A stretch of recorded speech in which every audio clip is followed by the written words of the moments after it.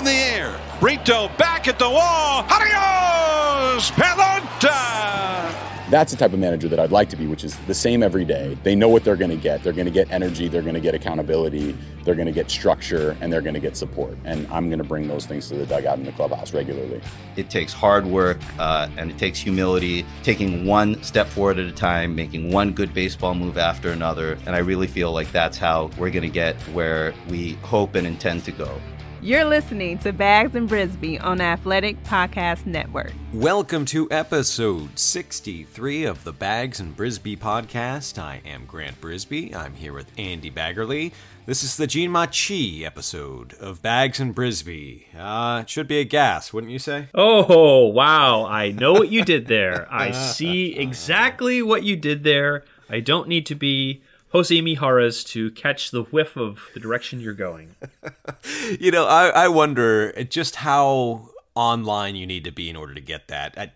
I would guess that maybe 80% of the people listening right now have no idea what we're talking about. Wow, I don't know. In the Venn diagram of our podcast readership and people who know of Carmen Q's very best GIF work on the internet, I feel like there's a big central meetup there. But maybe we should explain it, or maybe we shouldn't. Yeah, maybe we shouldn't. But just real quick, it was the Giants telecast caught what was very clearly just, Jose Mijares reacting to a Gene Machi fart. And it was unambiguous. It's not like, it kind of looks like that. It was, it's worth looking up. They're in Milwaukee. They're in the bullpen, and it's Gene Machi, Jose Mijares, and I believe it was Taira Uematsu. And you could see Machi is just sort of looking off, like a nonchalant, not drawing attention to himself. But there is a clear shifting of weight in his seat. So there was a butt cheek raised, I believe. And then you see Mijares and his nostrils just flare. Like he's just making sure that he's getting the full sense of what he's experiencing. And yes, that is toxic butt gas. And now I'm making a huge reaction and leaning totally in the other direction. And Taira is laughing his butt off, and then Machi is just laughing. It was the perfect time to happen to show those guys just watching the ball game. And it's hilarious. This has lived in my head for so long, I just realized I've never talked about it with anyone else. It's been completely between me and my computer. And so just hearing you describe it and trying to say the words myself, it's ridiculous. It's very... I can describe it very well because I've probably watched it 8,000 times. Right. And different parts have become my favorite. Oh, no, the next part is my favorite part, where Mijares waves a hand in front of his nose and goes, woo! Doesn't he, slide away, like he gets some distance? Yes. But what I love most is that his nostrils, get really wide and flared, like, oh, no, I'm going to make sure I breathe this in more deeply before I react to it. Oh, man. I didn't think that this would be the topic of the podcast. I was just going off his uniform number, but, I guess we have a half an hour to talk about. No, we actually have another surprising topic, another topic that might make you recoil. And this is... Woo! This might be the Gene Machi fart of rumors. It depending on your tolerance, just how sort of invested you are in all this stuff, and how much. I don't know. This is fascinating. Okay, so we've got Francis Romero, and he is a BBWAA member. He's not someone who has 6,000 followers, and he's following 7,000 people. You know what I mean? Like he seems legit. I don't know him. I haven't followed him before this, but he is putting his name on the line, and he says that Yasiel Puig is very close to signing with the San Francisco Giants. That's Yasiel Puig. You did not mishear me. The contract amount is unknown, but would have a 1-year option. Both sides, Puig and Giants, are waiting for Major League Baseball to clarify the return date of baseball to make the official agreement. So that is an unambiguous rumor. That's not like he's saying they're close, they're talking, whatever. He's saying it's pretty much done, and they're just waiting for the return of baseball. Now, Andy, you did some reporting. Yeah, I texted Farhan Zaidi, and I said, so, what can you tell me about this? And he responded that we're not having any conversations, internal or external, about player transactions at this point. which, as we also know, there is a moratorium on player transactions. I mean, they can't release anybody right now. They can't take someone off the 40-man roster if it's full to sign someone. They can't sign someone. But this doesn't sort of preclude the possibility that the Giants and Puig may have been close to some sort of agreement on, say, March 9th, 10th, 11th, whatever, before, spring training just sort of got disintegrated and everyone went and sheltered in place. So Puig is in Southern California right now. He's still a free agent. I think it would be very, very hard to come to terms with him on a contract if there isn't somewhat recent talks, because as we know, how much of the season they're going to play is still up in the air. I don't think there's any way that they could cross any T's or dot any I's or dot any J's or whatever you want to say, because we don't know. We don't know what the season's going to look like. So the fact that they're not talking, they're not having any conversations, it means that there can't be anything done or close to done, because there'd be too many details to figure out. But sure, if I don't doubt that on some level there have been some discussions about Puig, and I don't doubt that there's probably mutual interest. But we're a long way from seeing Yasiel Puig in a Giants uniform. All right. So on, let's see, when was this? January 27th, which, let's see, that was 6-7 years ago. On January 27th, 2020, I wrote an article titled, "The Giants Should Sign Yasiel Puig," and I'm not reading a single comment after publishing this.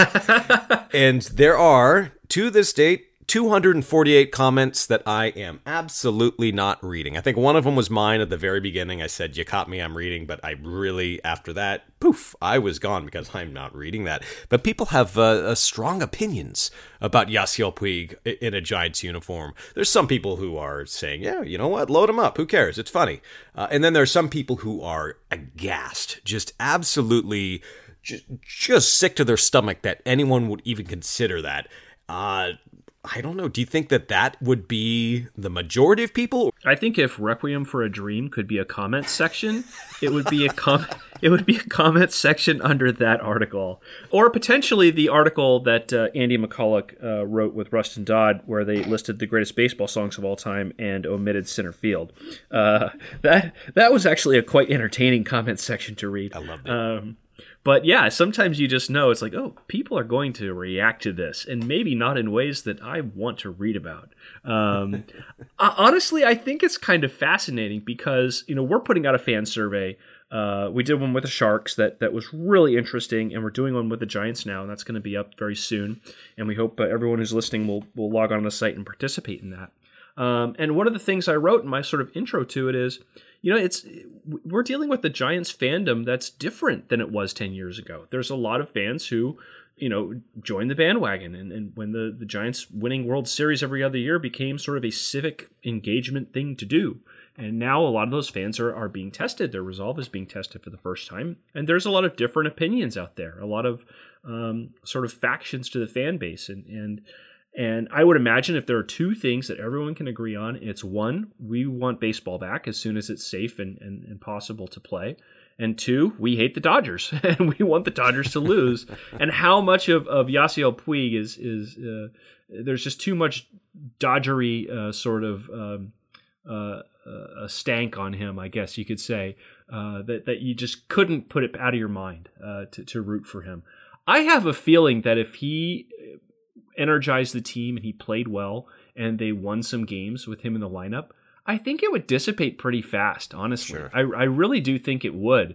But yeah, the outcry initially, I mean, if they weren't afraid to hire Gabe Kapler, knowing that was going to be pretty deeply unpopular, I do not think that they would be reserved at all in signing Yasiel Puig. If they felt they could get a good deal on him and they thought it would be below market value, I don't think that they would really not do it because they know it would be unpopular with a lot of their fans, put it that way.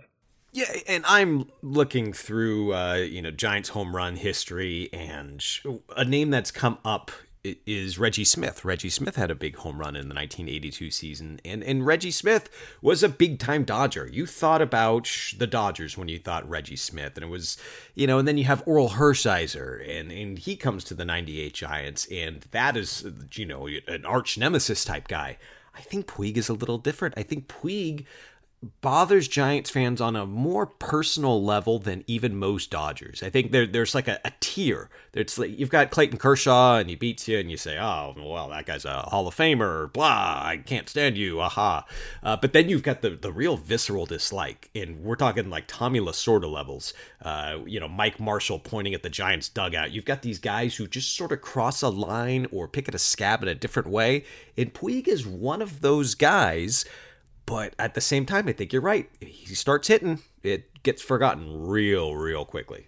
Yeah, the interesting thing about him is if you look at his career splits, I mean, for him to be a real Zaidi guy, he would have to, have a nice platoon advantage and crush lefties, but he really doesn't. In fact, his slugging percentage is quite a bit higher against right-handed pitching. But if you see him as someone who's an everyday guy and could be an everyday right fielder, then maybe you don't worry about that so much. But the guy does hit homers. You can plug him into that lineup, and he's going to hit you probably 20 to 25 home runs, and that's if you only give him about 400 plate appearances. And the Giants just have not had players like that. They are going to have to replace a little of Kevin Pillar's power, which they lost, and we know that the outfield wasn't exactly looking so great in spring training. So I don't know. I think he fills a need, and maybe he's a guy that they could flip for someone else later on if they could get him to a below market deal.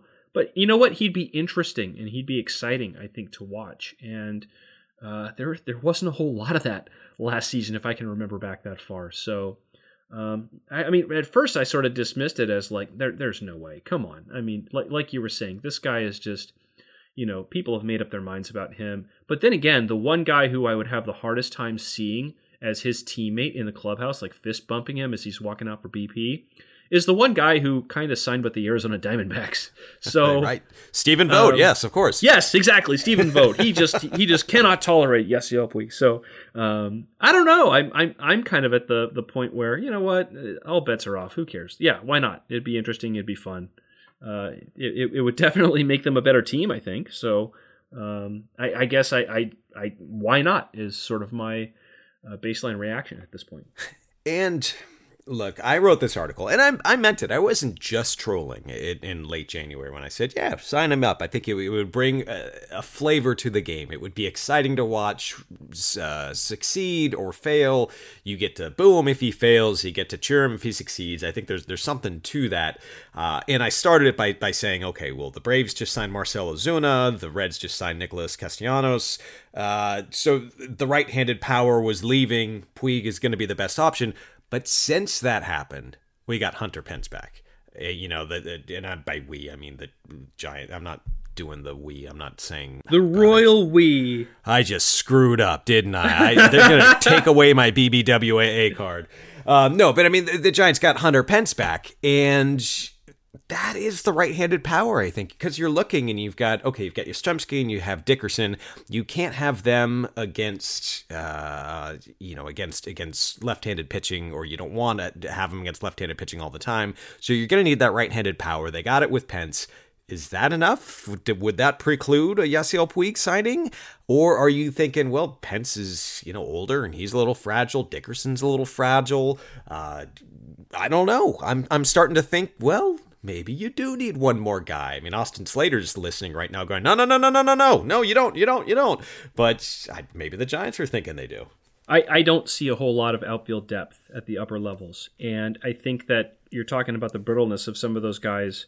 Everyone's going to hope that Alex Dickerson can stay healthy. Everyone's going to hope that Hunter Pence is going to stay healthy. If you're doing this as an actuarial exercise, you realize that the odds are both of them are not going to stay healthy, and maybe neither of them will. So, I do think that they need to get another outfielder, and they probably should have at some point in the offseason. They didn't see the matchup there that they wanted. So I fully thought that they were going to probably get another catcher and another outfielder in sort of the second half of spring training. And then obviously the opportunity to add more players went away along with everything else. But So yeah, I still think it makes a lot of sense for them. I wouldn't be shocked if it happened at this point. Puig's worst season was in 2016, and that is when he hit 263 with a 323 on base percentage and a 416 slugging percentage. That's a 740 OPS, which is a 98 OPS plus, which means he's about 2% worse than the league average hitter.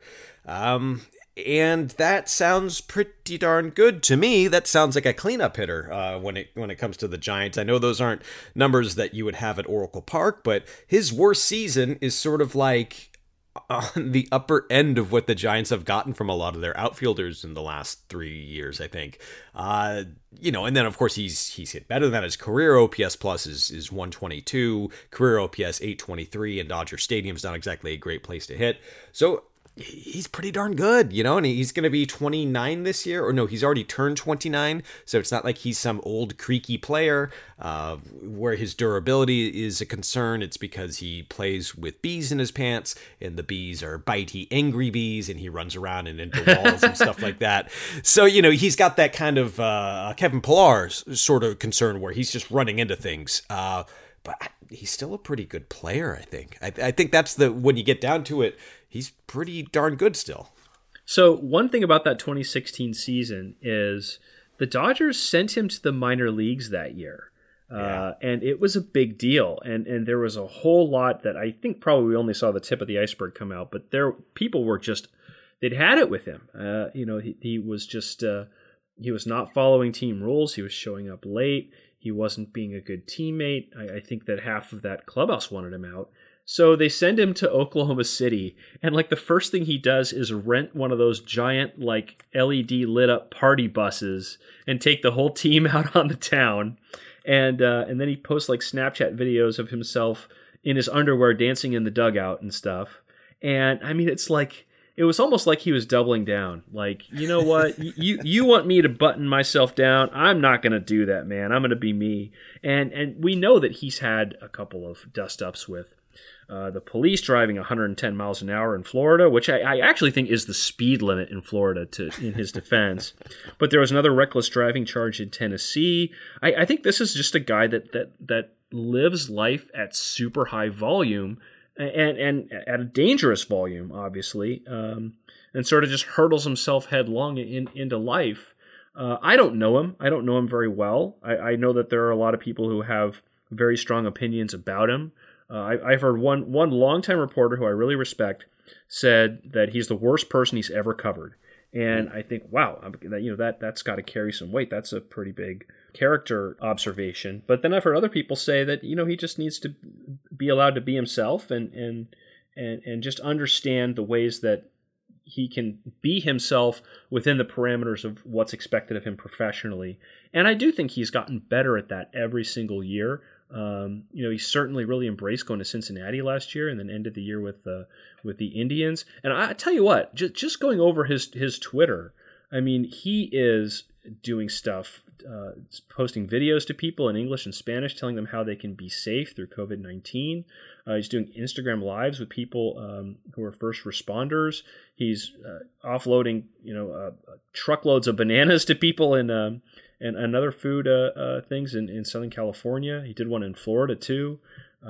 He's got a foundation, Wild Horse Foundation, that's doing a lot of food distribution. I mean, I don't know if this is eyewash or not. I don't know if this is PR or not. But, I mean, he's doing a lot more than a lot of other players who we're not hearing anything from right now. So, good for him. Yeah, I get it. I'm not going to make an apples to apples comparison here. But I am just going to bring up one sort of, if you were to be hopeful, if you were to be optimistic that eventually we're going to get a new Yasiel Puig, I think an arc that you can look toward positively would be Pablo Sandoval. When he left the Giants, there was a lot of acrimony, and not just between him and the fans, but it felt like in the clubhouse that everyone was sort of like, that's not going to miss that guy.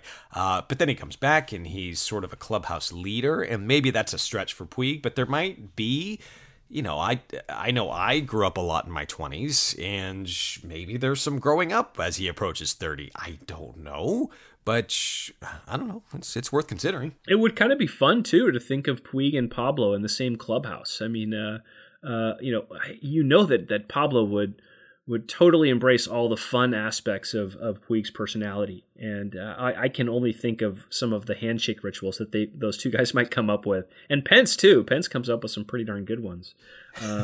So, yeah, you start thinking about what the chemistry would be like. And there's this automatic assumption that, Puig would come in and destroy team chemistry. Maybe not. Maybe he would make things a little unpredictable and a little fun, a little edgy. And I think that last year's team was just not edgy at all. And also they couldn't hit very well. That was a problem. And the pitchers gave up like 5 runs in the first inning every game. So, all those things matter too. But I don't know. I feel like that maybe I'm biased because, 2010 still rings so strongly in memory and just how that team kind of used its edginess as a huge advantage. I think good teams have some of that, and the Giants have been pretty boring lately. Now, this actually comes at a funny time because I just watched, I was on YouTube in the official SF Giants channel. They had a game from, I think it was 2013. Yeah, it was 2013 where the Giants beat the Dodgers 19-3. And in that game, Puig was in center field. And boy, you haven't seen him a lot there after that. And I think this game was one of the reasons why. One of the reasons why it was 19-3 is that he had no business being out there in center field. But he wouldn't be a center fielder with the Giants. He'd be a corner outfielder. I think he still fields his position fairly well. He loves showing off that arm. I love it when he does show off that arm, even when, it's against the Giants. It's still just like, wee, and you clap your hands because, boy, that guy's got a rocket arm. But looking at it from an X's and O standpoint, if you're just talking about the baseball qualities of this move, the one concern I would have would be if you were to have someone like Jaylin Davis, like Elliot Ramos, force their way onto the roster, would this preclude that more than your typical signing? If you have Pence and say Pence is doing okay and you're not going to get rid of him and DFA him or trade him, anything like that, and say the rest of the outfield's doing okay, are you really going to have a spot to play with when it comes to someone who could help the next good Giants team? Wouldn't that preclude getting your eyeballs on someone who might help later? Yeah, that's a great question. And I think that has to absolutely be part of their calculus on a move like this. They've been very, very careful not to sign anyone that's going to block somebody who's coming up in their system or even somebody who might not be in their system that they could claim on waivers later on. I mean, if it's someone with a low ceiling, they really just don't want to tread water. And we think about investments being payroll, but it's a huge investment to give 500 at bats to somebody because you could give those at bats to somebody else. And if they really don't think Austin Slater is going to be an everyday big leaguer, if they really don't think that Jaylin Davis is ready, to kind of dominate against big league pitching, and he really had a very interesting spring because at the beginning, boy, he was just terrible. I mean, he struck out I think 12 times in his first 20 at bats or so, and then he started hitting the ball the opposite way, and you could tell he was finding some timing. And then obviously the game stopped. So you sort of felt for him especially a little bit with the momentum he was starting to create. Would they really have carried Billy Hamilton and given Billy Hamilton 300 plate appearances on this team just because he can run? I don't know where they were going, but I don't think they were super enamored with what they were seeing. And if you sign Yasiel Puig to a Wilmer Flores type contract where he maybe gets a year and an option or something like that, yeah, I think that you could put him in as a piece that you can then move around, and you're not necessarily blocking other people. If you're signing him to a 3-year deal that's all guaranteed, then that's another story. So I don't know. I don't think that there's enough compelling stuff in the Giants' upper levels right now to think that signing an outfielder for a year and an option is going to be blocking anybody, especially when Elliot Ramos comes up, he's going to come up and he's going to have a job if he's showing that he's ready. I don't think that anybody they sign would be in danger of blocking Elliot Ramos. That's definitely not something that the Giants can entertain. No, that's a good point. I think back to August 31st, and on August 31st, Austin Slater was hitting, he had a 925 OPS. He was hitting for average. He was getting on base via the walk. He was hitting for a little bit of power. And then you go to his AAA stats, and I know that the Pacific Coast League is hitter friendly, but he still has a 316 career batting average in over 1,000 plate appearances in AAA, and he hits for a little bit of power there, takes his walks there. And so he's done everything he can in Sacramento to sort of have the Giants take an extended look-see at him. And when they were doing that last year, it was as recently as August 31st, sort of like, well, he's established now, or at the very least, you can see this guy on the 2020 roster. And that September was so bad, just so awful. And his spring training this year was so awful that I have no idea what to do with him. Like, I don't even know if the Giants were to sign another outfielder, if they were to sign Puig, if I would be like, well, what about Austin Slater? Or if I should be already thinking like, yeah, he's on the John Bowker curve. Like he's not a part of the plans going forward. I really have no idea how to evaluate him. Yeah, no, it's a really interesting case, and I think it's not that different from Mac Williamson, a guy who was just really good at AAA, and you think, okay, it's time to give him his shot. And when he's had his shot, he's had a lot more success than Mac Williamson has had. Without a doubt, he's had a lot more success. He's been much more productive against Major League pitching in the looks that he's gotten. And some of them, like you mentioned, have been fairly established looks. But the consistency obviously hasn't been there. And he's dealing with some fairly large swing changes, just like Mac did as well. And I think that there's enough athleticism there. There's enough tools there.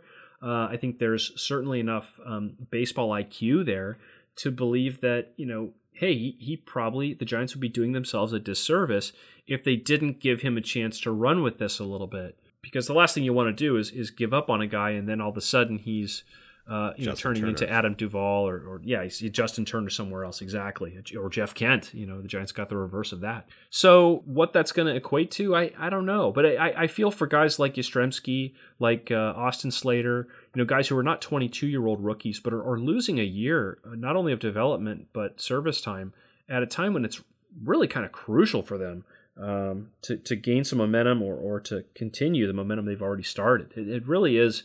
I mean, none of this is timed well for anybody. I mean, we all have to deal with this together, but especially for them in this portion in their careers, it's really pretty crippling and it's got to be pretty deflating for them. Yeah, absolutely. And I think if I have to put my foot down and, rate this rumor or, how much I think it would help the Giants, I'm erring on the side of I think it might be somewhat too late that you have the Hunter Pence as the right-handed power. You're still going to want to keep a roster spot open to cycle through some of the guys you want to get more looks at.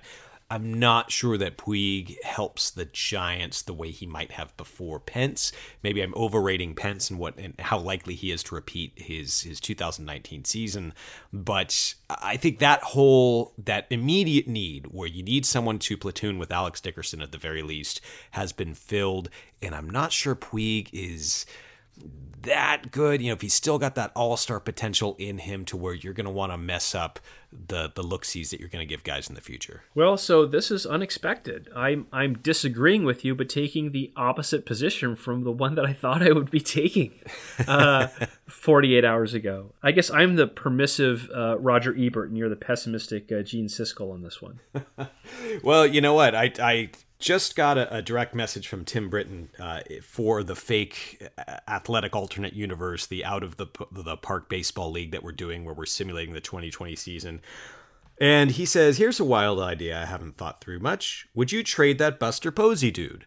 Now, I think that might be a way to rankle Giants fans more than signing Yasiel Puig. I was about to say this is the one thing you could do that could really stir up the hornet's nest of Giants fans and make people hate you. But maybe trading Buster Posey would be the way to make them hate me more than signing Yasiel Puig. What do you think?